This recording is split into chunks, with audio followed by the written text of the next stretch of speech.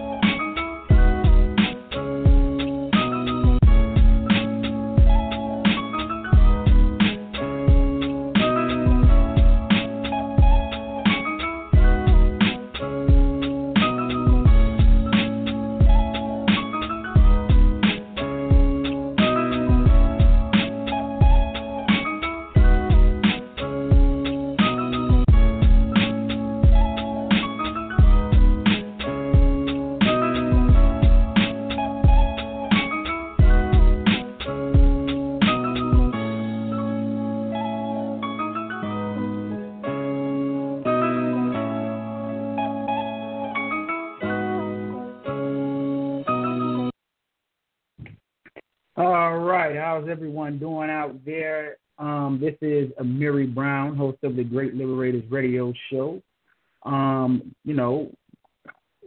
It's been a while since we've been on the Blog Talk apparatus, and we're back and in effect.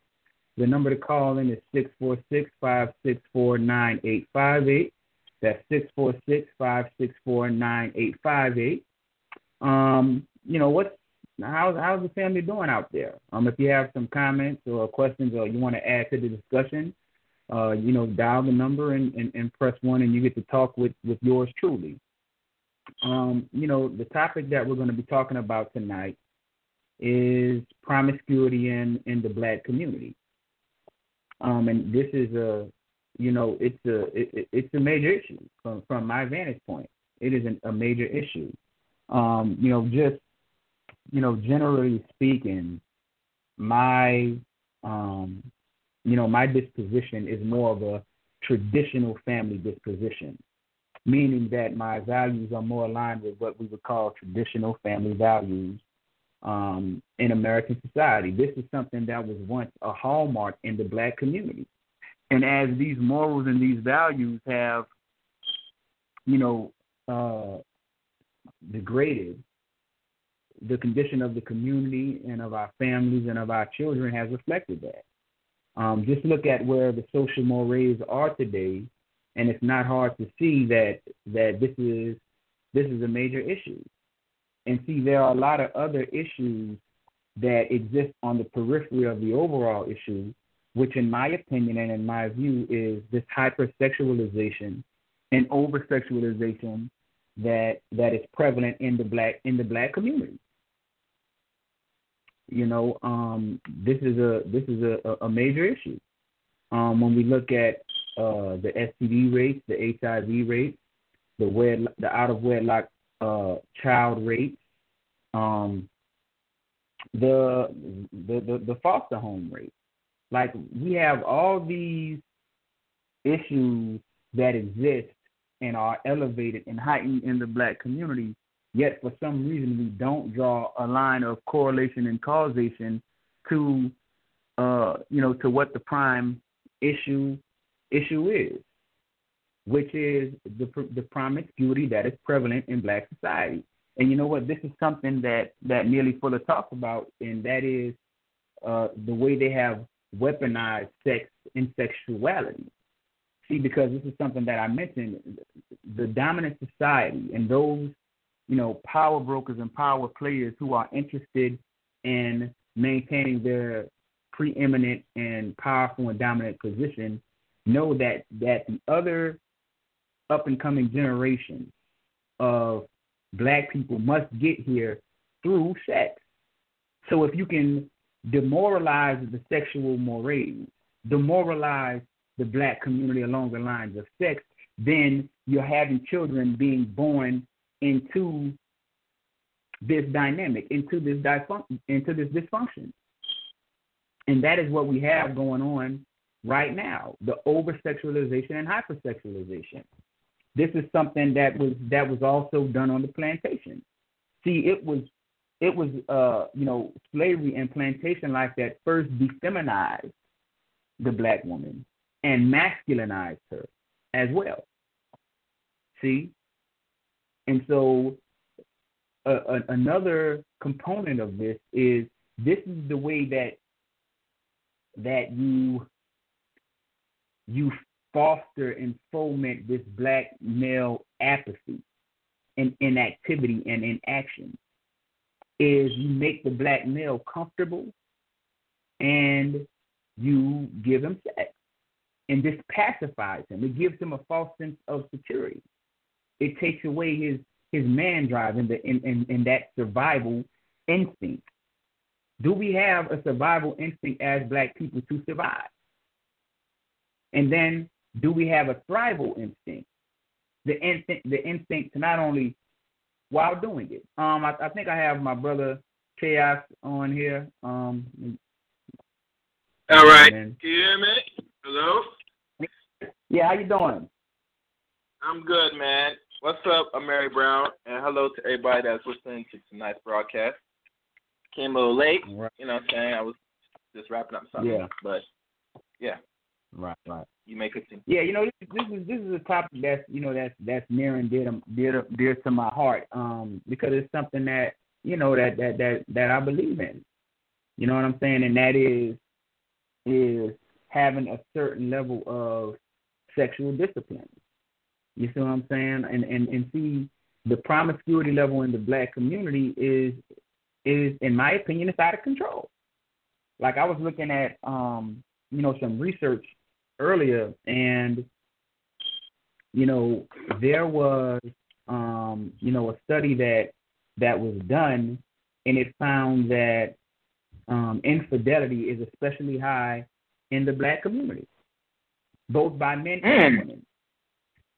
See, like just look at the advent of the side chick, the side dude, and the side baby. It's nothing to turn on Maury Povich, and you'll have a sister on there who's testing these men to see if they're the father, and some of them are on their fourth and fifth dude, and have no idea who the father is. You see what I'm saying?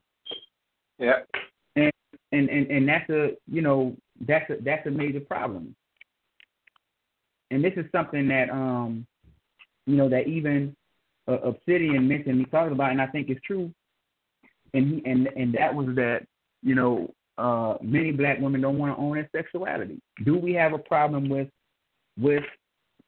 our sexual mores and our sexual values? You see what I'm saying? Like what's some of your thoughts initially on it, Cal? Well, it goes back to again about you see, one thing with this community, we have to go back to who created this thing with promiscuity from the start. Because if you think back then, I'm married, and a lot of people might hate this.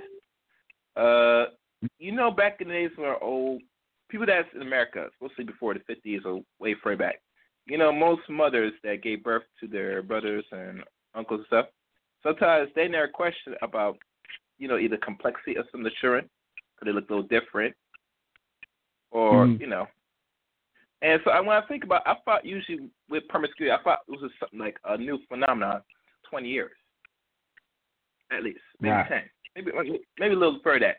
But now when I hear more about what happened back then, had to put that more into thought. Say, this has been going on a little bit longer than what we see now as the out-control promiscuity in our communities. So, right. And that mind, just always a source to every action that leads to a reaction. And I think in regards to this community, that because we don't control certain outlets, they promote and push certain the 9 areas of activity in our people, and one of them is sex. We all know sex sells. It's promoted. It's so high that some people can't function on a normal basis or even interact with somebody without trying to get in the bedroom or in their pants. Right. So let's say you live in Georgia, and it's a very high population of a lot of promiscuity and hell, even a lot of homosexuality activity. But you notice that in certain environments where we reside the most at, we have these certain behaviors that we allow run rampant in our communities, which leads to problems in regards to our offsprings, which then again repeats the cycle that gives some more problematic amongst our community that we don't like to see and we don't like. But we're not doing things enough to really regulate it or control it altogether. Hell, even stop doing it altogether. Now to think about it. So this is the problem we have. And normally there are procedures to take to reduce the promiscuity in our community, but it takes a great sacrifice, which a lot of people are not willing to make. This is my thoughts. I mean, I don't know if I can explain it better. I agree. You're right, man. You know what I'm saying? You're right. And, when you look at all of the issues, that it causes, even when we talk about the pair bonding process and what we know as the love hormone, which is oxytocin. See, the more sex partner that a woman has, and this is neuroscience, biochemical neuroscience. This isn't something I'm making up. It's not a trope. It's not something to try and denigrate or demean women. This is just a fact. The more sexual partners that a woman has, the harder it is for her to form a bond with a male companion, because it drives down that hormone level. You know what I'm saying? The hormone level of oxytocin. You know what I'm saying? It drives it down.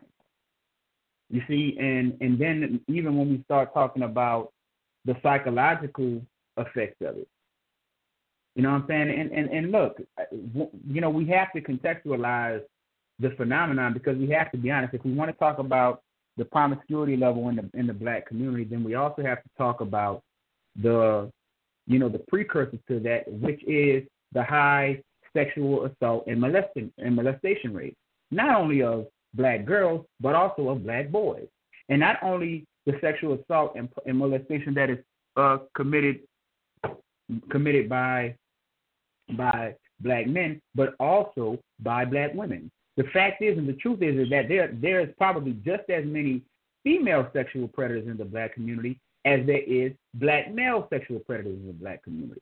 But for some reason, we pay special attention to one and not special attention to the other. I remember a few months ago when I was doing a panel with Cheryl and Cynthia G, and we were discussing, this episode of Iyanla, and it was a situation where this girl had, I think, 5 kids and had another one. She was pregnant by a married man, and so they were just, they were talking about the girl's history of being sexually assaulted. But then when I began to mention that the husband may be promiscuous because he was sexually assaulted, Cheryl just cut me off. Didn't want to hear it. See, because there's this view and picture of black men that they are, dog ass niggas. They can't keep it in their pants, and all these different things. You see what I'm saying? Not really, acknowledging that black males deal with many of the same issues that black females deal with. And let's be real. Many times when we talk about the molestation rates and the sexual assault rates, these things are taking place predominantly within a broken family dynamic. You see what I'm saying? Like, many times when a child is being sexually assaulted, the child is being sexually assaulted by someone they know and by someone that is a friend of the family and someone they trust. Yeah. You see what I'm saying? When you have these broken family dynamics, it creates a vacuum and an avenue for these things to take place. You see what I'm saying? It ramps up the possibility and the odds of these things taking place. You see what I'm saying? Like that's what it does. It ramps up the instances of this. See, and the thing that I take exception with is we want to act like we have a right to do this. We have a right to engage in this. See, and we can't think like that. And that's why even like on the panel last night when we were talking with Gab and Kenneth, and one of the sisters in the comment section said, oh, well, we'll start doing these things when black men start building. And I'm like, well... What? Come again? She said, they'll say they're going to start when what? You know what they always say, well, if black, we'll start being more cooperative and more docile and feminine and submissive when black men build. You see what I'm saying? Which number one is bullshit, because no, you're not. That's number one. Number two, that is a selfish outlook disposition in disposition to have. And this is why I was saying that for many of us right now, it's too late. Stop thinking that if black men begin to build anything right now, it's something that you're going to see in your lifetime. So that is an excuse to maintain your obstinate disposition, which makes us working together near impossible. Hence, we have this gender war. That's why I reference the occurrence of when the settlers first got here in the 1600s, but they didn't draft the Declaration of Independence till 1776. So that's 100 and something years that white women just had to play their position before colonial white men began to establish anything that was for themselves in the Americas. You see what I'm saying? Mm-hmm. So many sisters are going. They have to do these things not for themselves, but for the future generation. We have to begin to lay the seeds exactly for a better community, for a better family structure. It's not about you. Mm-hmm. But see, this is what we do. We don't have that generational mindset. Many times we think about the here and we think about the now. We are too short-sighted as a people. And I said all that to say this, that when you decide to lay down with a person and not take any type of caution for your your sexual behavior, then what ends up happening, you bring a child into this world that you were unprepared for and didn't want. And this is why we have so many individuals in the black community now who are running around with mommy issues and with daddy issues. Because what happens, casual sex creates casual children. Mm-hmm. And when you have casual children, then you create a dynamic where the female parent and the male parent may harbor some type of resentment to the child, looking at the child as a burden. And so they may not even do it purposely or on a conscious level, but subconsciously, they convey that resentment and that animosity to the child. And what it does, it forms these patterns of trauma for the children. See, we have a community that is bereft with individuals who have abandonment issues, trust issues, and mommy and daddy issues. And all of it is emanating from this loose sexual culture that has risen up within the wake of the civil rights movement, integration, the women's sexual liberation movement, the rise of pimp veneration culture, stock culture, and all these other different things that have come to quantify what is black culture within the subtext of America. Mm-hmm. Even when we talk about the black community, well, how do we define a community? What is the black community? See, because there's this sense and this disposition that when we talk about these issues, that little Shaniqua and Tay Tay in the projects somewhere on the south side of Chicago or in the heart of New Orleans in the Malcolmine Project, that they are the embodiment of the black community. But what about the affluent blacks, or the well-to-do blacks, or the educated blacks, or the blue-collar working class blacks? They're not symbolic of the black community. They're not a part of the black community. Why do we always reverse the black community? Dilute the black community down to that very small, minute portion of black people that are many times at the lower end of the socioeconomic spectrum? Why do we do that?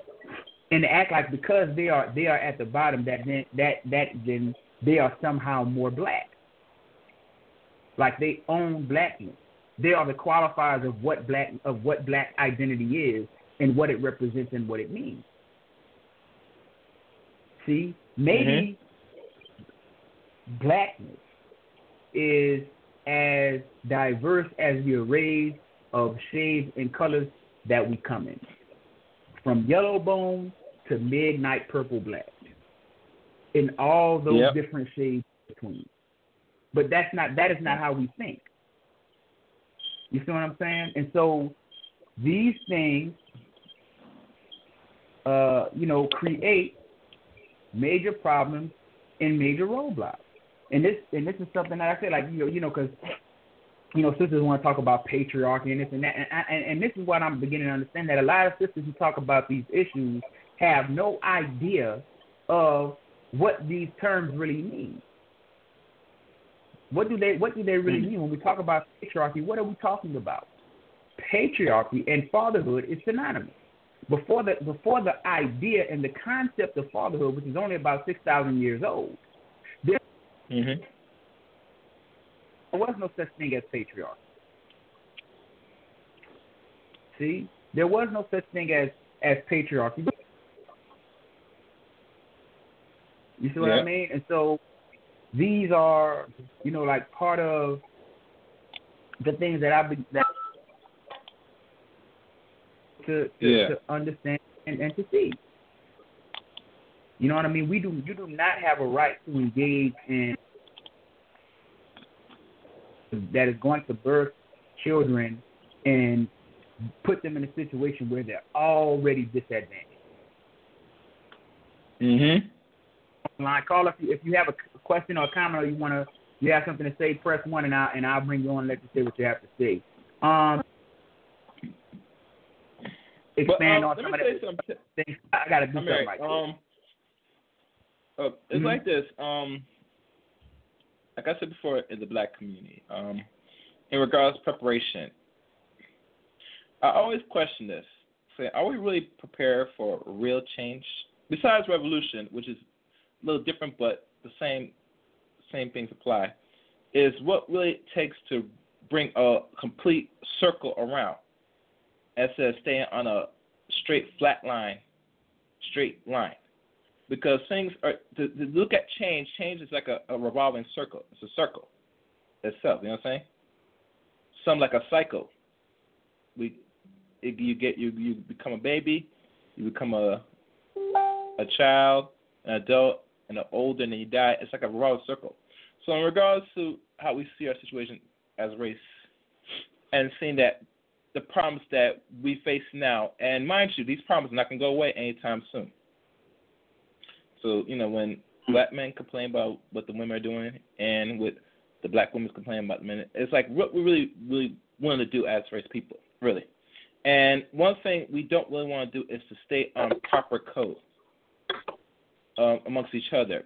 And the things that, if one person is waiting for the next person to do something, then really we're not talking about no change at all. And remember this conversation we had the other day, amiri, with my good friend, and how she deals with things. She look at herself as she not waiting for nobody. You know what I'm saying? Because she already has kids already, and she looks at passing out her bloodline and lineage. She goes even far as that she prepares her children the tools needed, so that way they could continue on her bloodline and continue what needs to be done for not only our race, but for our children entirely, so they don't come out more fucked up than what we see today. Right. And if she could do it, what really is the excuse today? And I've been around enough women that, and mind you, my circle is very small, Mary. I'm telling you this right now. I don't see a lot of women complain about what they really need to do, especially when it comes to the children, and make sure their sons and daughters grow up and prepare so that they don't pass on certain behaviors that we see here in our communities today.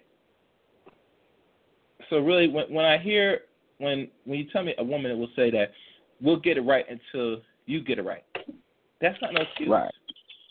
You know what I'm saying? Because first of all, in warfare, and we are in a warfare, much time people don't believe it because, some people say we're not in a war. Think about this. Men die more faster than women. Right? So what U.S. woman is preparing now to teach your babies that way to continue a fight? Because this fight will not end, and it's not going to go away anytime soon, like I said before, and I'll say this again. So when we look at the issues of our community, it can be easily fixed. But then again, what sacrifice people are willing to do today that will assure the future for tomorrow? I always question this. I think about this. I always meditate this. You doing what you can as a man yourself, and you try not only to instill order, but make sure your children come up right. Right? And when you look at the upside, some women probably do a good job raising their babies, maybe some of them. But when I look at when they feel that this is a normal behavior and it's the way to go, I have to sit back and say, the reason why the committee is really fucked up because women are not learning at all. It's like you always hear they complain about black men, you're like the white man.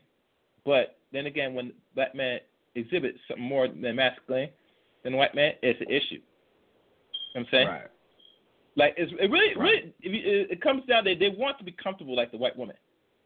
If you think about it, you know what I'm saying? Right. But what sacrifice the white woman has done to make that happen? I mean, they don't look at it, they don't question that. So I don't know, man. That's how I see it. I mean, I'm sorry. Right. Caller, I'm bringing you on. We have a caller right quick. I'm bringing you on now. Yeah, caller? Yeah. Greetings. Hey, how you doing? I'm doing just fine. Hey, listen, I'm listening to the podcast, and I have a challenge. Your name? Where are you calling from? My name is Sapphire. I'd rather not say where I'm calling from, if you don't mind. Yeah, okay, that's fine. But I remember you, Sapphire. I haven't talked to you in a while. Wait, Sapphire, the one that is on social media, Sapphire? I think I might recognize you. Is that the same Sapphire? No, I don't do social media. But here's my reason for calling. I'm listening, right, and I'm listening intently. Now, I want to challenge you, brothers, if you don't mind, because you're obviously looking for answers, right? Okay. Mm-hmm. And when you're looking for answers, you've got to ask the correct questions. So I have a challenge for you, and I believe it's going to open your mind, as it did me, and it's going to give you a new perspective on the situation and the troubles that are ailing this so-called black community, or hood, if you will. And I'm saying that because I believe I have a new perspective. Now, I want you to watch something, and it's nothing that you can watch in one day, but maybe you can binge watching it. Now, there is this black man, and he is ex-military. I believe he's retired, but he's a young retired veteran. And what he does is he travels around the country, and he goes deep into the hoods of America, and he just drives and he films using GoPro. Well, maybe it's not GoPro, so disregard that. I don't know what it is, but every now and then he will pull over when he feels safe. Now, this is what he says. I don't know this man from a can of paint. I don't know why he does this, but I will tell you this. I have a new understanding as to what is wrong. Now, I'm going to give you his name. I ask that you watch. He has approximately 600 videos. There's no audio. I mean, you can hear his. I think he drives some kind of raggedy van or something because it's, it's really rickety. You can hear that, but the pixelation of these videos are extremely clear. And my question to you, remember this question after you've watched that. Pick any hood in America. He has driven through it, and he has filmed it intensely. Now, after you watch maybe 20 or 30 of these, because it's going to be for Chicago, it's going to be Jersey, it's going to be South Carolina, everywhere, I want you to remember what it is that you see. And you got to take a brave look at this, black man. You've got to be serene when you look at this, because I'm going to tell you, I had to be brave, And you may cry, I don't know what will happen, but accept what you see in front of you. And then I want to know, I'd like you to do a show on it. I want to know what your perspective is as to what the problems are. Now, I'm giving you a warning. This is difficult to watch, and there are people. His channel is very seasoned, and he has like 200,000 followers. And there are white people in the comments acting as though they are watching National Geographic. You just disregard them. Don't read the comments. Just watch the footage. Now, here is his name. It's Charlie, CharlieBO313. I'm going to repeat that. CharlieBO313. That's a YouTube channel, and there's not going to be correct. There's not. This is a retired black man. I believe he may have been in Desert Storm or something like that. And I'm just saying that because of other military people who check in with him.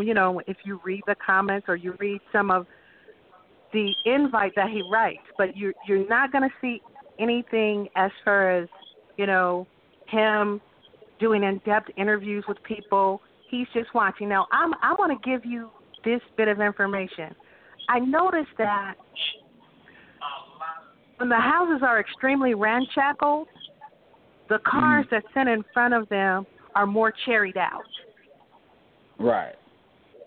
The rims are more expensive than the property. So you've got to understand what happened to the property value. When you look at these videos, it's going to give you not only a bird's eye view, but an in-depth understanding as to what is ailing this black hood right here. Now, there's a whole lot I can say, but I'm not going to say it because it will hurt feelings. But a picture is worth 1,000 words. Okay, well, let me just ask you this. So what would you what would you say is ailing the community? Just from what did you get? And you don't have to go too far into detail, but just what did you get from the images? What did those images convey about what's the issue in these hoods, quote unquote? The issue is crystal clear. But if I say it as a black woman, it's going to offend so many people. And I don't want to do that because that would take away from people getting their own view. So I don't want to give an opinion. I could, and my opinion is crystal clear. I want you to do it. And then you tell me, okay? Please do it, brother, please. Because I will. I think I see you looking for answers, and you're serious about this thing. But I think when we rely on studies and use all of the institutions' propaganda for what is ailing the black community, when we see the black community with our very own eyes. So I'm sick of people peeing on black folks' head and telling them that it's raining. You can come up with a litany of things that you see in the dynamics of your very own family or the people down the street or at your barbecue during the family reunion, but the problem is much deeper than the people at your family reunion and the people you see at the local store. It's much deeper than that. So I hope you'll have a show about that channel. I hope you'll watch it. Please watch it. I will be listening. I will be watching for an invite. And only after you watch it will I tell you what the problem is, and I know what it is straightly. Okay? Okay. I want to thank you for your time. Is that fair enough? Will you watch it within this week? Will you watch it within this week? I'm gonna watch it. Later on tonight. I most certainly will. I really appreciate you, and I want to thank you for your patience. I'm going to go ahead and get out of the way, but I'm going to continue to listen. Okay? Okay. You have a good night. All right. Peace be upon you. You too. Okay. Bye-bye. Bye. Yeah, I like her spirit, Chaos. She has a very calm demeanor that is articulate, and and I like that. That's refreshing in this day and age. And look, like I get some of what she said when she mentioned, you will see like a, just this dilapidated house. Essentially a shack, but in front of it, it'll have a Escalade with 24s on it. You know what I'm saying? Like there is something to be said about the mentality that pervades many of these areas. And the thing that is funny about it is that there are no bars to the hood. Mm-hmm. Yet people can't escape it. And I think what that speaks to, it speaks to both the systemic barriers that exist and also the internal psychological and behavioral barriers that exist. I mean, a few weeks ago when we were having a discussion and, Angry Man was on there and so was Cerulean. And if you listen to, to what they're saying, and I have respect for, for both of the brothers, both of the gentlemen. But if you listen to what they were saying, what they essentially were saying was that, the hood type of guy, the hood gentleman is,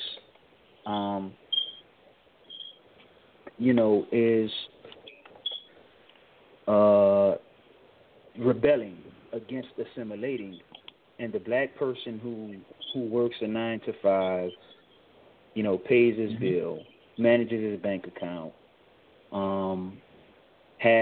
takes care of his credit, and does all these different things, is basically assimilating into whiteness. So what you're essentially telling me is that an educated person like a Carlton Banks type is assimilated, while the hood guy is rebelling against the system, when that simply isn't the case. Because if we were to be honest about it, we would have to acknowledge that all of us are assimilating. See, there is no authentic black. Can I ask you a question, Amir? Go ahead. So when they talk about, say, this rebellious nature, I'm hearing this lately, and I think it's become very loosely. I always ask, what are they rebelling of what and what from the rebelling? Because they still operate and function through the status quo. Last my check. Mm-hmm. Right. So just to be honest, the ones that still call the Pookie and Ray Rays, because think about it. When we talk about rebellion, like really rebellion, do we really understand the words that's come out or the real definition besides looking at up the term rebellion? I don't really don't see much rebellion right now out here as we look at ourselves as a collective, as race people. I mean, I'm just keeping it flat out real, So the guys that like say are the squares and all that stuff, they're no different from, well, a little bit different, but not no different from the Pookie Rays, because all of us as collective still function, operate for the status quo, both men and women. Right. So when people tell me that that these people are rebellious, I have to take a sit back and say I have to disagree. I don't see no rebellion off these people that's in the streets. Yeah, because think about it. The minute that cop lights hit, whoop whoop, and they talk about this their corner, they fall right in line. I'm just keeping it real, bro. I'm just keeping it right real. Right. That's how I see it. Yeah, I mean, you're right, and that's what I'm saying is that essentially all of it is assimilating, because that's what, by definition, that's what white supremacy is, because white supremacy dominates every area. You see what I'm saying? It dominates every area of activity, and in fact, there aren't just 9 areas of activity. There's 10, because the one area of activity that Mr. Fuller didn't mention, right, was crime. Criminal activity. Criminal activity is controlled and regulated by white supremacy as well. This is why they have the complexion for the protection. This is why they are able to make the laws and break the laws as they see fit. So,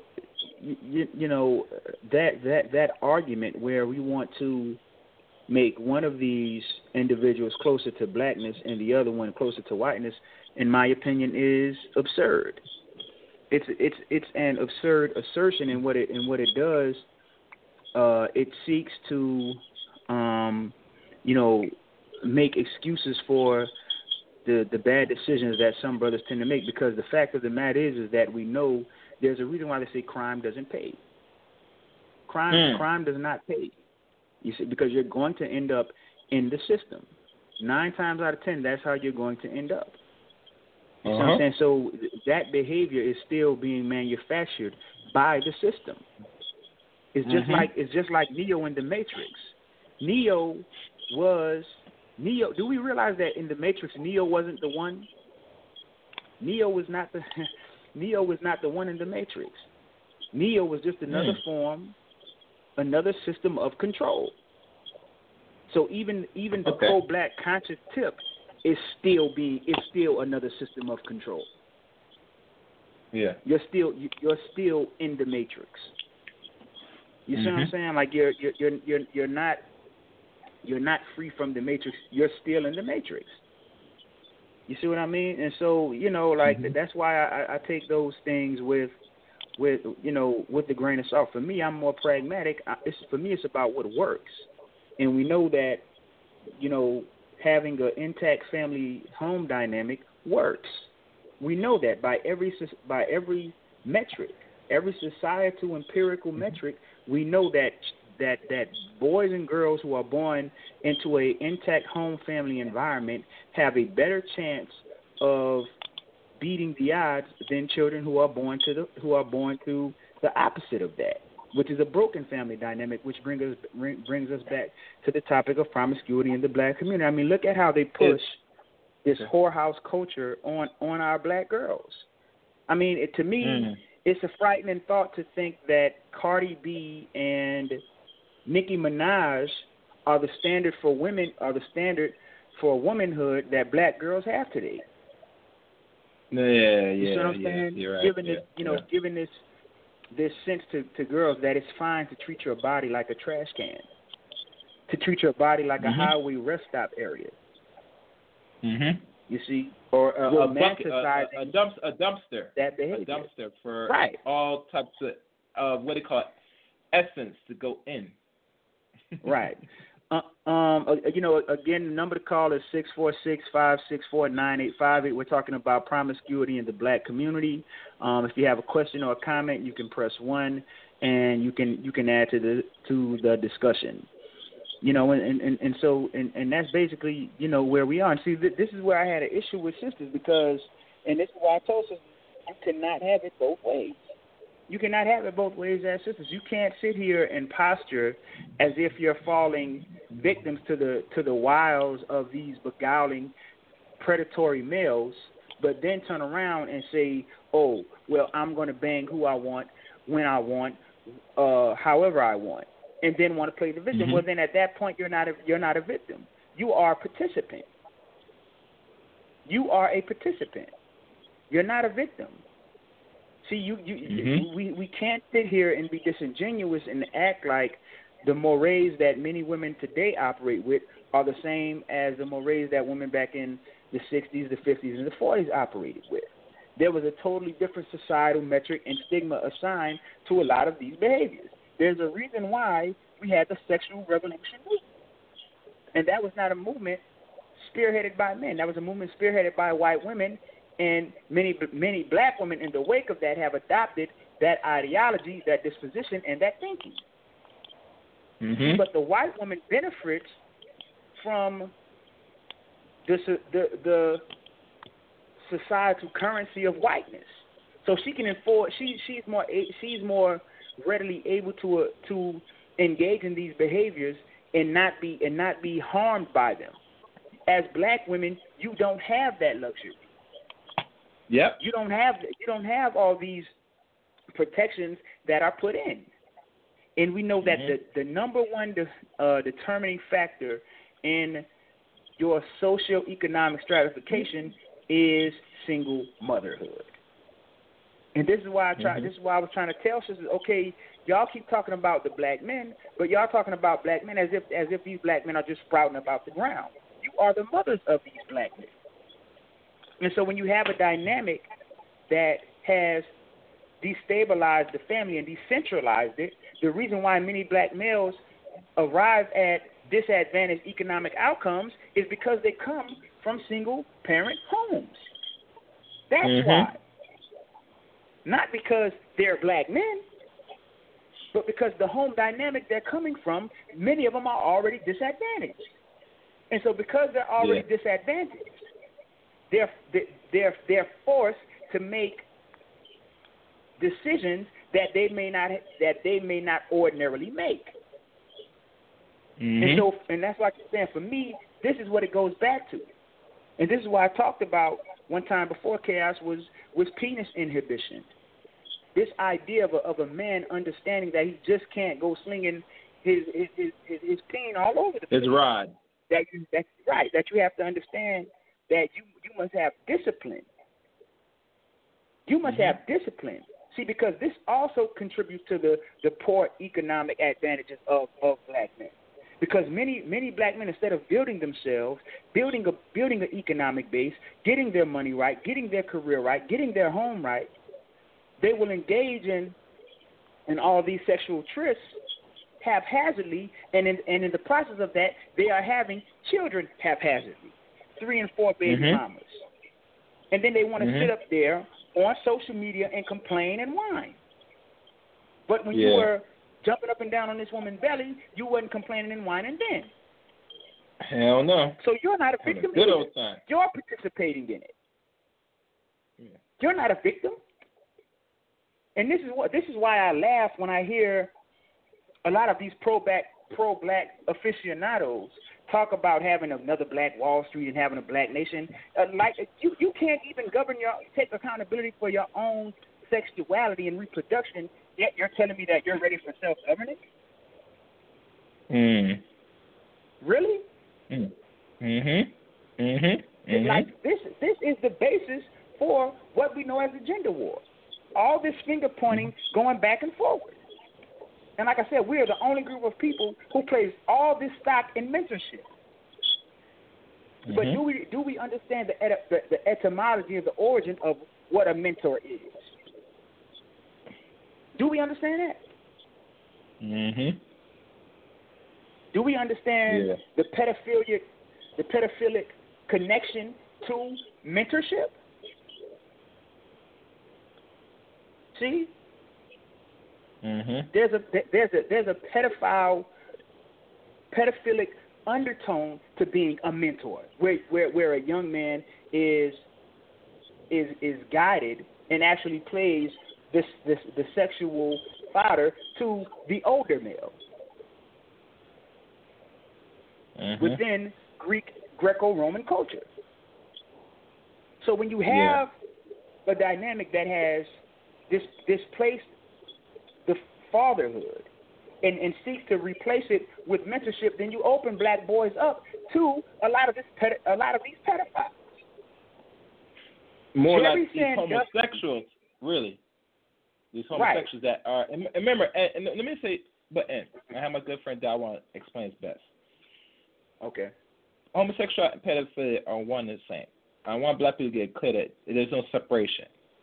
Most of these boys that have been molested, right, besides women that's engaged in this too now, and its own numbers statistically, most of it's done by males, and most of the male that's doing that, that's having or raping boys are homosexuals. Mm-hmm. I don't know why people separate between the two, and they're gonna try to rationalize to me that it is not. I say, so what is it when a man takes on another male and he engages in intercourse or rape or booty plugging? Isn't that considered homosexual in nature? Some people will sit back and they don't think, because our people don't fucking think no more, amiri. They sit there, run their damn mouth, and feels that there's a separation between the two behaviors. No, it's not. It is one and the fucking same. Because other young boys grow up, depending how often they've been raped by either men or women, but mostly men, they engage in that same behavior. So I just want to throw that out there. Continue.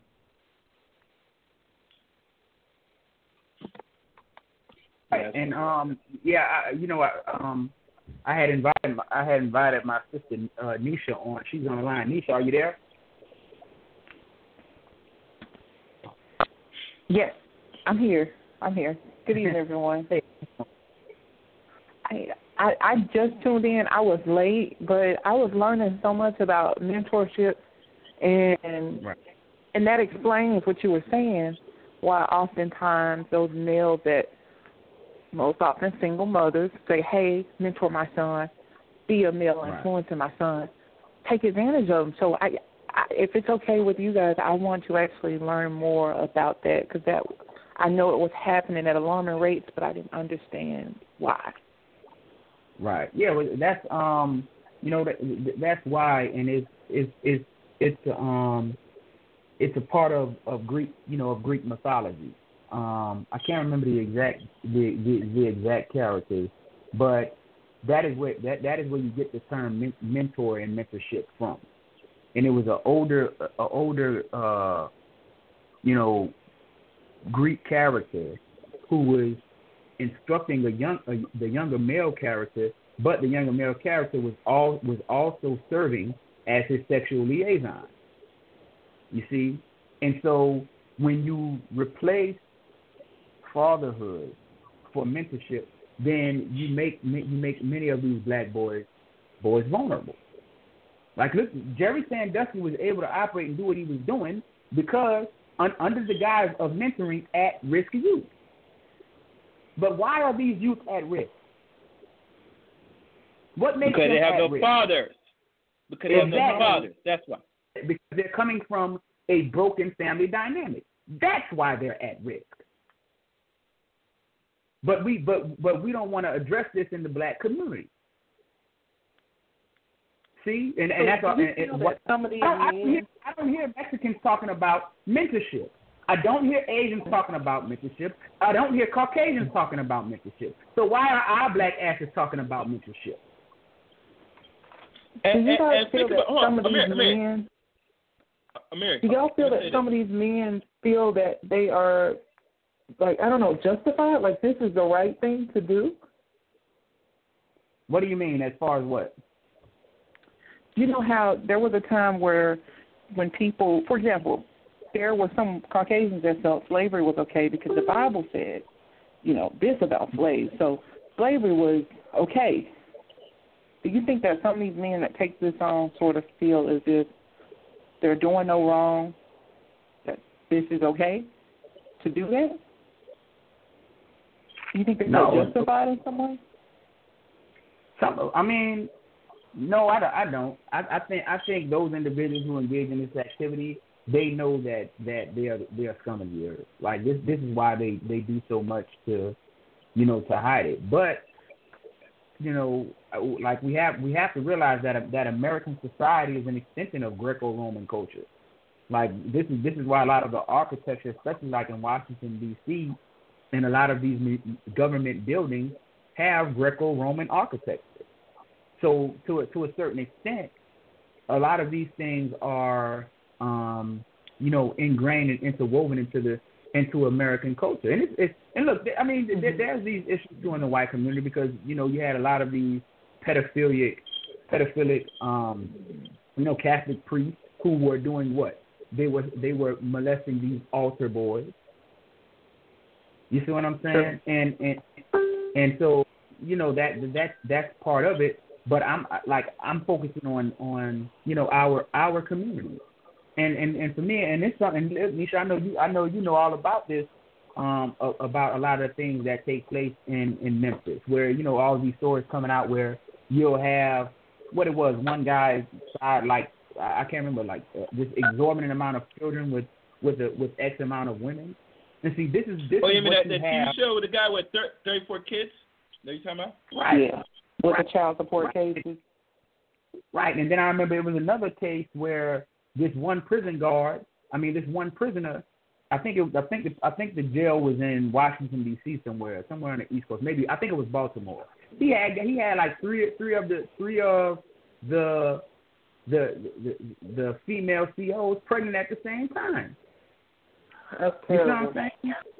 But wow. We'll sit here and we'll talk white supremacy all goddamn day. What about black dysfunction that is self-perpetuated? What about that? But you can't talk about that, because if you talk about that, you be the coon. You a coon. See, that's why they were mad at Bill Cosby when he was saying the things he was saying. Now, granted, was he being a hypocrite? Speech? Right. Was he being a hypocrite at the time? Maybe so, but I'm not going to sit here and act like there wasn't some truth in what he was saying. Mhm. And it was the same thing at Franklin's funeral when that pastor got up there and began being critical. Then it was another big rigmarole.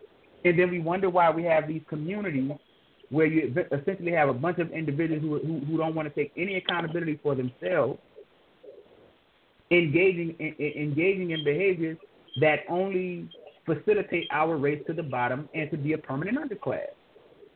But they'll sit here and talk about building black communities. That's why I don't want to hear shit, because if you can't even take accountability for your own genitalia, but yet you expect me to believe that you're about to build something. You're just talking. You are just talking. And can I mention something about that mentorship? Something that I've noticed too. Can I say something before you say about the mentorship? This is one. It's funny that Mary brought this up. Other racial people don't talk about mentoring boys.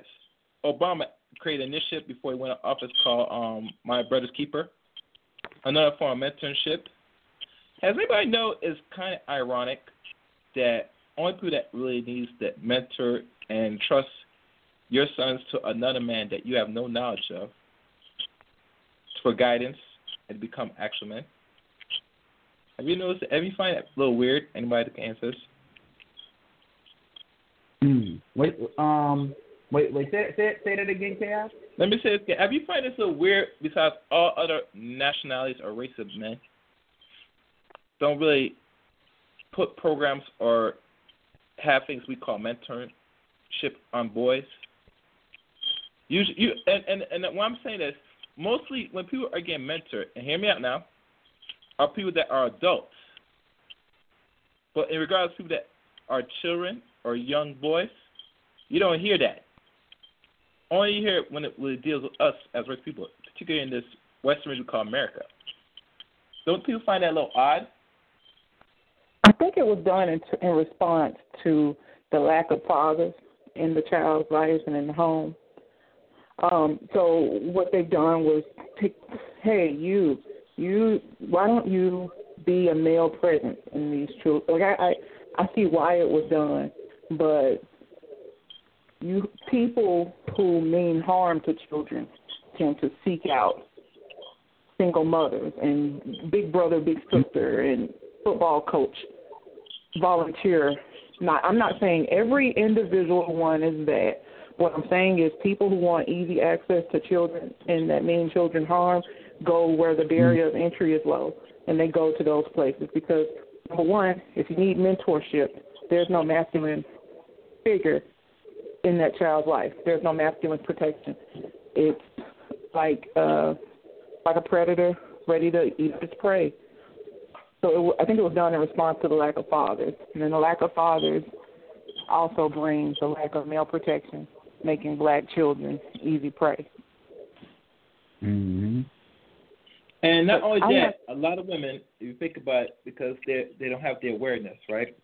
They're not really vetting a lot of anybody that's around their children. Some have, but not really now, as what we see now. So now when we look at the ease accessible to these boys and girls, it's evident now, you know. That's when we hear these stories now that come out about these people that's molesting couple boys, several boys, couple females, but mostly the boys, is expected because we're vulnerable. We're fractured as a community, you know. So, so what happens now, they can easily prey on the children more, even go as far as killing our boys and girls, where I know that a lot of young girls we've gone missing now for years now, in the thousands, not by the hundreds, by the thousands. So I've shared at least, I would say in the past few weeks, maybe 3 to 4 examples of boyfriend molesting, murdering girlfriend's children. And just recently here in Memphis, a 15-year-old girl uploaded a video of her mom's ex-boyfriend taking her to work. He was taking her to work to a little fast food job.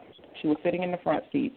He was touching on her and feeling on her, saying, "You ain't going to tell, are you? Don't tell, don't tell." The mom calls in the middle of the ride. "Oh, you taking her to work, but you going to buy her something to eat, but you can't give me no money." "Man, I ain't got number two, this much, da, da, da, da, da." She hangs up the phone. He goes back to touching her teenage daughter. We can't say, we don't need men, I don't need men, or men ain't this, but as soon as Dusty Bomb Negro comes along and wants to be living boyfriend, we're putting them over our kids. You see what I'm saying? Right. You can't say you don't need them. And then it's always the same dusty homosexual. Mom meets boyfriend. Mom screws boyfriend. Mom moves boyfriend in. Boyfriend is molesting children. Like, it's always that same story. Right. And it's trash. For what I see it as is the mom is so desperate to have some sort of resemblance of a family that any dusty homosexual will do. Any of them will do. And damn, homosexuals now getting in? Wow. Yeah, you're right. Because usually people label them as bisexual, but actually they're homosexual in nature. So there's no such thing as bi either. See, people got to be careful with these words that when people feel that people could go both ways, men and women. No, you can't. If you're straddling the fence between having real sex with the opposite sex or you having masturbation sex with the with the same sex, there is no in between. That means if you mess with the same sex, you are gay. And you see, the problem with this society and this country, and I'm going to say this, just off topic. Amiri, you hear the thing what's going with, what's his name, Kevin Hart, right? Did you know these same sick people, these LGBT, went out and dig a little digging and found that he made comments a decade ago in regards to his own son. Even to the point where he was supposed to host, and they said that they can't have him host this year, 2019's Oscars because of what some homosexual pulled out. So right. they would say they'll grant him to host if he makes a video apology to his kids. But he looked at him and said, wait, I apologized several times about my views on homosexuality. So he told me I must go and apologize 8 times. So what he did, like any intelligent brother, he said, thank you, but no thank you. Now here's the problem with this. A lot of people get mad at me. And this is my views. I feel most people should not be apologized to homosexuals. And the reason why I'm saying this is because they don't take fair criticism and they don't like to be apologized. They want you to kiss their ass to the end of time. And they push their sickness towards you. Hey, for the record, I didn't say homosexual. I said hobosexual. That's the hobo, like the hobos. Yeah. But I'm just dealing with a point here because this is what I'm starting to discover now. And this is problematic because think about it. You said before, Mary, and then a father's role is make sure his children come out right, the best of his ability. So what he did was so offensive that somebody else take a precedent, even to the point of Don Lennon say he want to have a sit down, talk to him about his views about his own son. First of all, you have no business talking about another man's son because you don't have fucking children. Number one, and number two, that is his fucking son. His job is to make sure his son is good. Can we agree? Hello? Yeah, I mean, I'm listening right? to you. I agree. Yeah. All right, so that's what I want to lay out. That's my expression. Continue. Oh, you know what? Just to kind of go back, I remember I didn't get a chance to. I forgot to throw this out there. But as far as that mentorship goes, and people taking advantage of the situation, it should also be noted because nobody represents at those pee-wee football games like single mamas. Single moms, when dad leaves, the first thing they do is put little Julia in sports. And little Julia can be around male influences, his coach.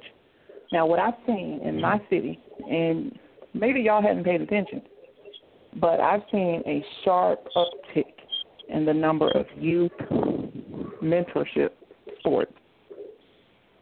These are led by gentlemen who couldn't find a job due to various reasons, or just by men who don't have gainful employment.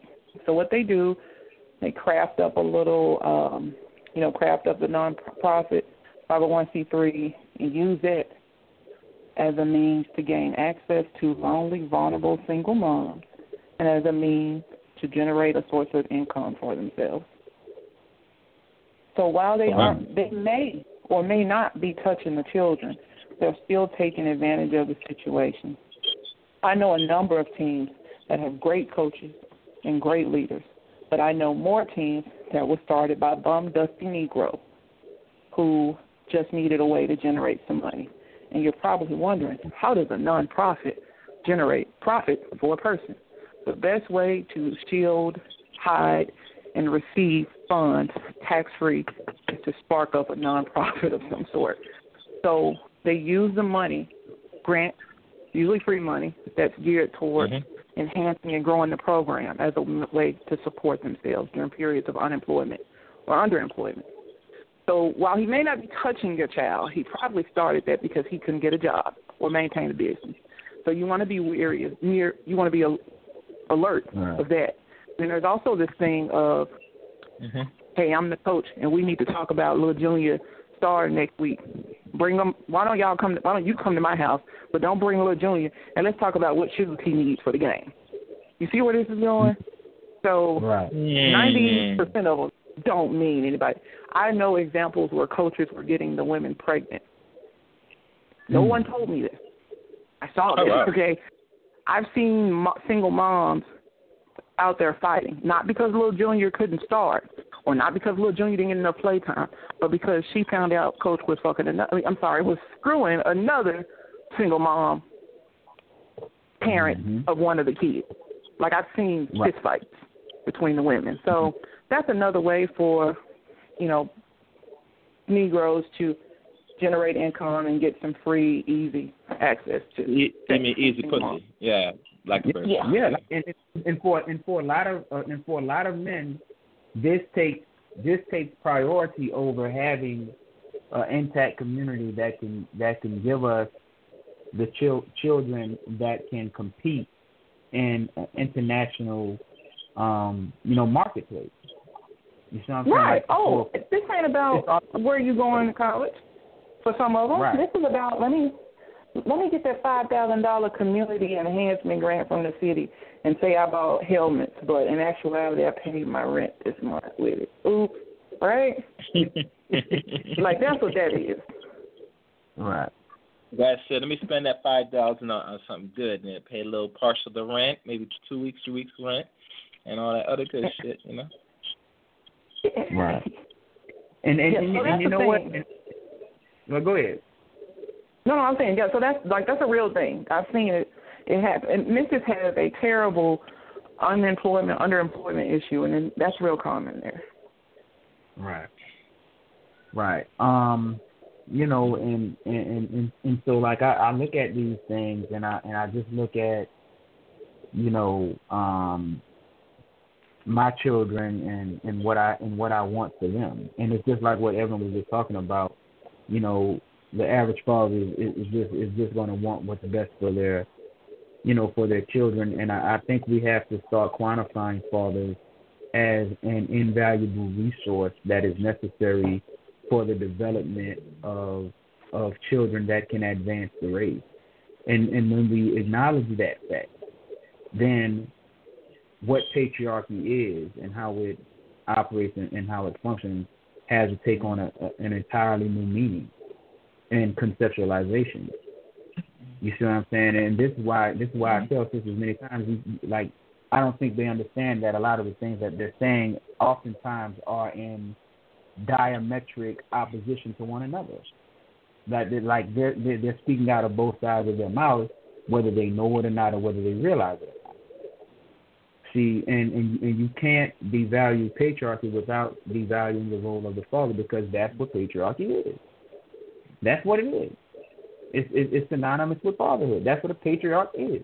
The idea that the children belong to the father, belong to the man. You see what I mean? And that's something that we have to come, to grips with. And it's not just a trope when we say things like sisters have to choose better. Sisters must choose better, because the fate of our people rests on that. And this is why, like I keep telling, sisters will talk about how black men ain't this, black men ain't that, they ain't doing this, they're not doing that. Yet these brothers have no shortage of blowjobs and stupendous sex. So who's being stupid? If you as a group of women are complaining about the inactivity and the fecklessness and failed leadership of the men, then why are you sexing them like that? Because so long as these men are getting their behavior validated from the women, there's no impetus for them to do better. Why? Do better for what? And then for what? I get into it. Hold on, Chaos. This is why there's this power struggle between what we would call the educated lane, quote unquote, and the Pookie and Ray Ray. Because the educated lane does everything right from his perspective and is what you would consider a productive member of society. And you have the Pookie and Ray Ray getting the best, cooch from the baddest women, and then they take that and use that and then clown the educated lane guy. Like, you did all that, and I'm still begging it. You stupid nigga. You see what I'm saying? Like, that is the power struggle. You see what I'm saying? Like, that is where that power struggle comes from, man. And then when and from the female perspective, they like sex too. They just want to get their female rocks off or whatever the case is, and now they want to come to the educated lane guy. Educated lane guy, like, this if you don't get out of here, like, this is how these things are operating. Like, this is how each side is viewing the situation and the dynamic. You see what I mean? And so that is why the dominant society pushes these things, particularly in black society. You know what they say: when America has a cold, black society has the flu.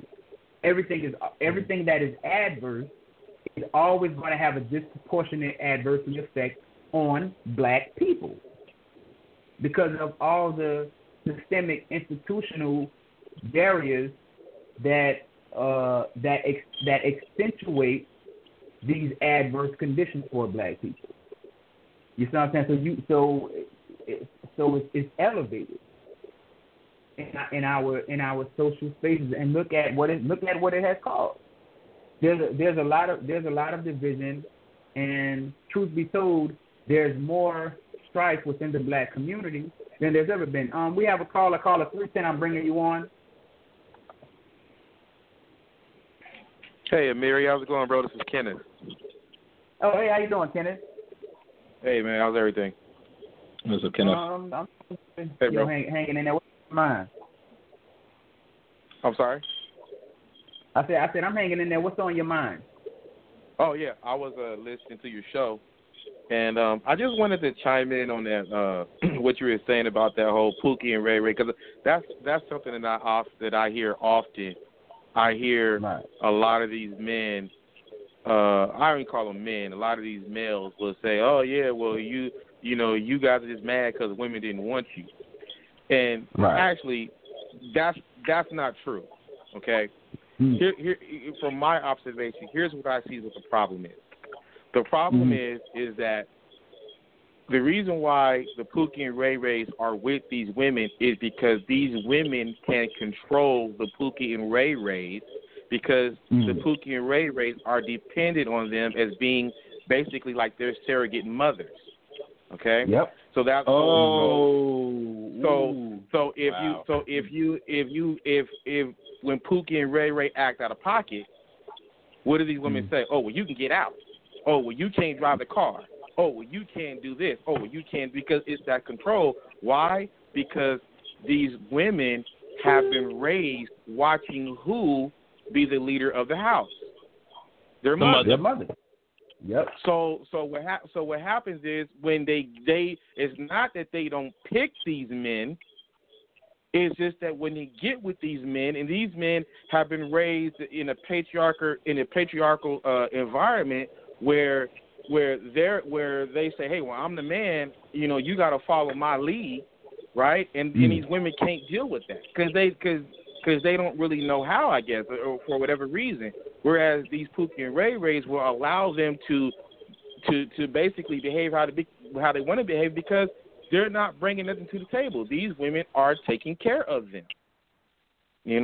So when I hear these men or these guys sit up and talking about, oh yeah, well these, I always find it funny.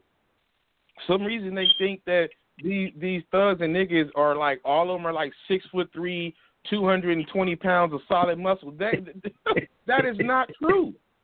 That is not true. Okay, I mean, being a thug has nothing to do with how big you are, or even how masculine you are. These dudes couldn't bust a grape in a fight if they. That's why they got guns. Right. The problem is that I can't stress that the problem is that these males allow these women to be the leaders of the house. That in my opinion is what the issue is. Right. Kenneth, I agree with you. Go ahead.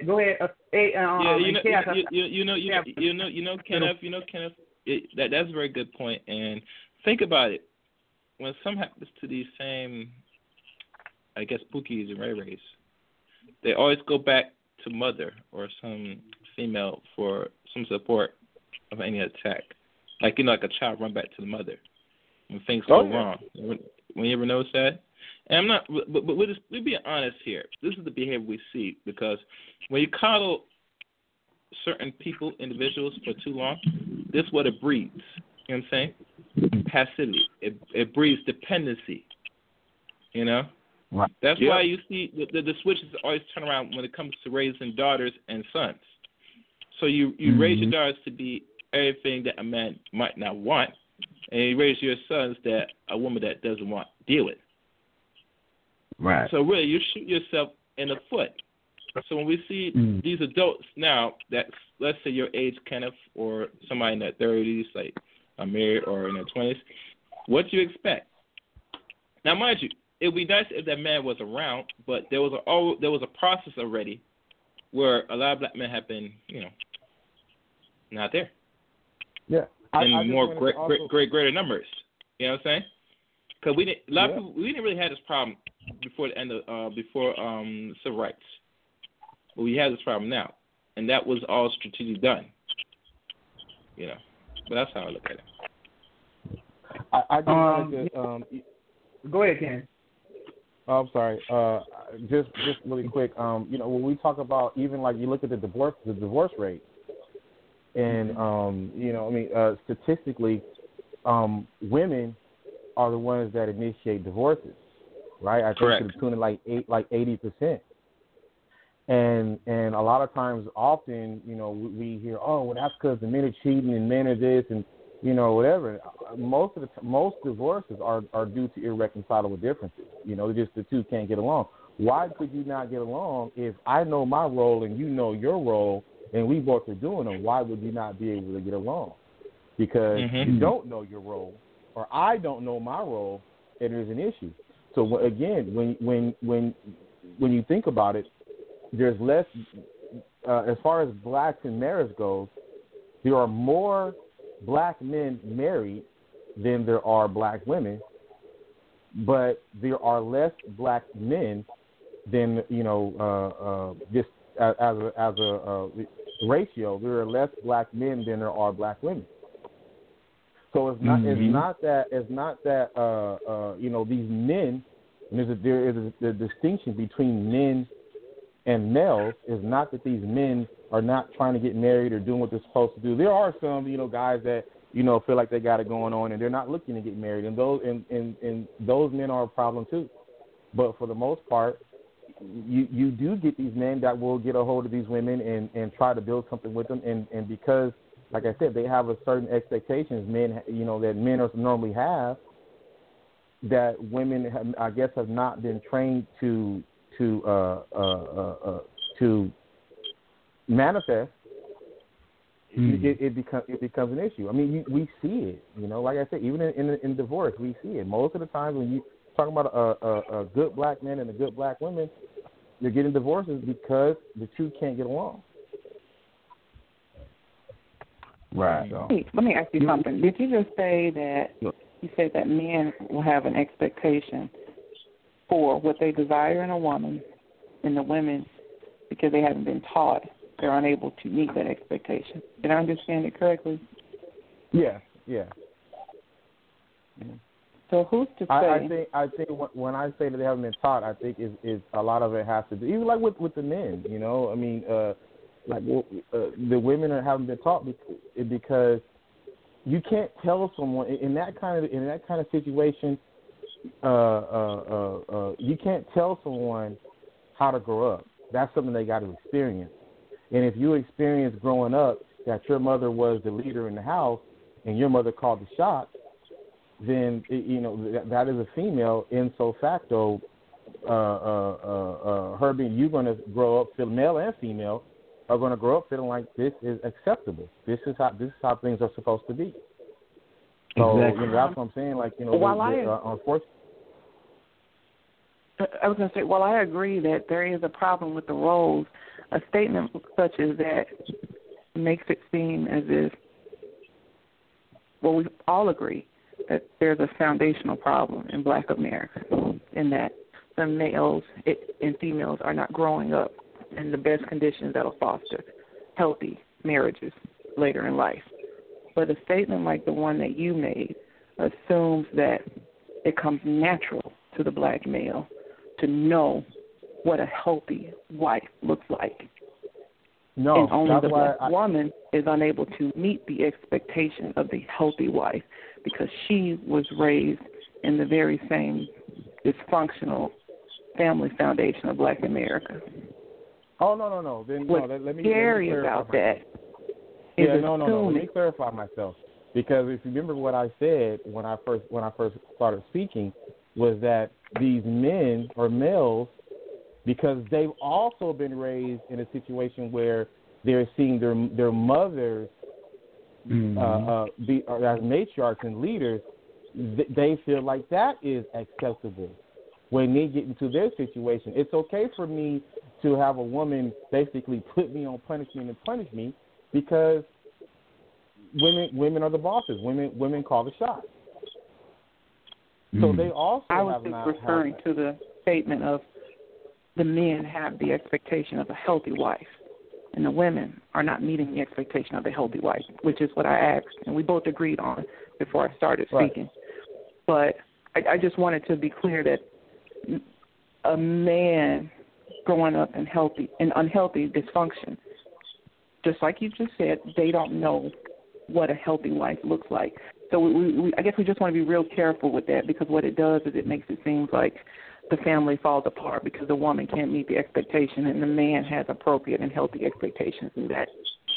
I not see true. What you're saying. No, it's not that. Even like I said, that's why even you have some men that that got it together and they want to be players. So I agree with what you're saying. It doesn't mean that men got it figured out and the women are the issue. I'm not saying that. No, and I apologize for even leading to think that's what I was trying to say. But I just feel like more often than not, in situations where there is dysfunction, okay, a lot of times it is because of those two reasons. You know, but really neither side, in my opinion, has a grasp on what it is to be, you know, the man of the house and the woman of the house. Neither side. But what I was saying was, when we talk about a lot of these dudes that'll come out and say, "Oh, well, you know, you just mad because the women didn't want you." No, that's not the reason. It's because when you sometimes, and I'm sorry if you disagree with me on this, sometimes I feel like when a man is trying to you know, show his role or you know, commit to his role as being a husband, women don't. A lot of times, women don't seem like they want that. Right. You know, I agree with that. I mean, I you know, so and then that creates the issue. So I got to deal with this. You know, so if I get with this guy, he has a job, he does this, he does everything he's supposed to do, but he's going to have he wants to be the leader. He wants to, you know, quote, tell me what to do. You know, and so that becomes an issue for them, because no man was ever telling their mother what to do. You know, so I mean, like I said, I mean, what do you think about that? Well, I also think that while those ideologies are not bad, you know, society just doesn't look the way it did 40, 50 years ago. And what has happened is racism has put the black male in such a place of lack financially and business and economically and in jobs that it's very difficult for some black women to make 3 to 4 times the mate and say, hey, you know, I'm going to let you make the decisions or make most of the decisions. I've seen that struggle, particularly with a lot of younger couples, like the early 30s. Because they've been trained to not see that way. That's why it's a struggle now. They're trained to not see. Yeah. So, like, let's say this. What's a good example? Let's say a woman makes more money than a man, right? And let's say the man is being productive, right? It's going to change dynamics of that relationship depending how they view this relationship going into it. That say who's going to make the decisions and who's going to play the roles. You know what I'm saying? It might be different for each mate, in regards to man and woman, because we deal with a financial issue depending on the person. Like, say, a woman might have when their feelings say, I make more money than this, and you probably did this. So because of this, by default, not all, some now, I want people to get clear, they say, I make the decisions. You know what I'm saying? Because of the breadwinner, you know?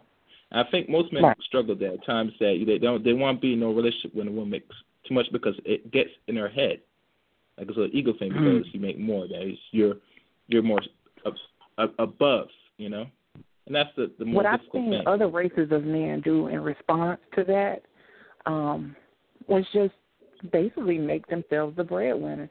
The housewife dynamic, for some reason, many black males feel that if the wife is not bringing in income, then she is of no little or very little value to the family. And you know why that is? Because his mother was like that. Wait, can I finish? Hold on. Let her finish, y'all. Let her finish. Go ahead. I've seen this from the quote-unquote healthy, masculine black men in the group. In this day and age, it's too hard to make it on one income alone. She's got to work.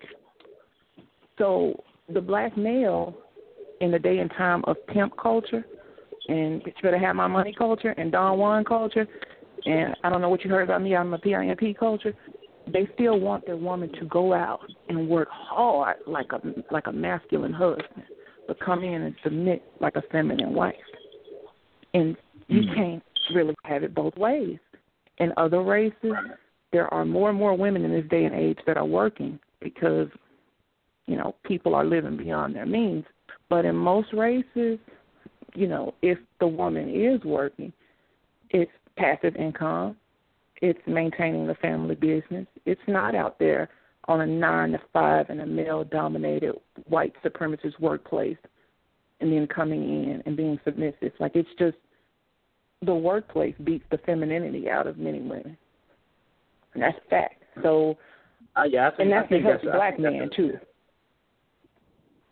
Right. I think that is, that's legitimate. I mean, we are in a time in America where, I mean, it's rough. And then too, to speak to that point, Nisha, I think sisters have to acknowledge too, is that as black men, even for, all our competence and the ability to be providers, we still know that we are oftentimes the last hired and first fired. And so there's not a lot of security that black men are able to put into their their employment. You know what I mean? Like I think that plays a part in in the thought process of a lot of brothers. Even though these brothers may be gainfully employed and doing their thing, they feel more comfortable and more at ease with that with that income, that secondary income. You know what I'm saying? I think I have no issue with the women working so long as it's to help supplement, supplement some things in the household, things that, like, if they want to, do vacations, things of that nature, just like for extracurricular things, just to save, things like that. I don't think, though, that the woman should be the primary breadwinner and, I agree with and carrying the majority of the load when it comes to the finances. Like, I don't believe in that, and I don't believe in, this 50-50 thing either. You know what I'm saying? So I think these are things that, that can be worked out and hashed out. You know what I mean? But I do get what y'all are saying on the topic. But, we're in overtime now. The stream has ended, so I'm going to go ahead and end it here, because I know, Cass, you have your show coming on at 9:30, right? Yes, correct. The number to call in to tonight's show is 515-605-9783. I repeat, 515. What are you talking about tonight? 605-9783. I have a guest, Mr. Brother Dawa Yisrael, will be coming in. He'll be going in on various topics, so call in to hear for yourself. Okay. Hey, can y'all post it online somewhere? Yeah, can you post the link to it, Cass? Yes, I'll post it on social media when I find it. I'll send a link on the group. And I want to thank I thank all the all the callers, all the listeners that we had, Sapphire, for bringing that to my attention. I am going to check that channel and its content out. I appreciate you, Kenneth, for calling up. Giving your perspective and your insight. And Nisha, it was a pleasure. I like what you brought to the conversation, and hopefully we can have you on in the future, because I do think that you have your view is it's a breath of fresh air coming from a sister. Like, just a lot of the things that you talk, because I think you do get it. Like a lot of the things that I often talk about on Facebook, many sisters don't get it, but I think you do, and so I appreciate that. So I do too. That's going to conclude the show. What you were just say? I was just saying thanks for having me. Oh, okay. All right. Yeah. So y'all know what it is, man. Make Black America great again, or die trying. We'll do it again next Sunday. Peace. Yes, sir. Y'all have a good evening.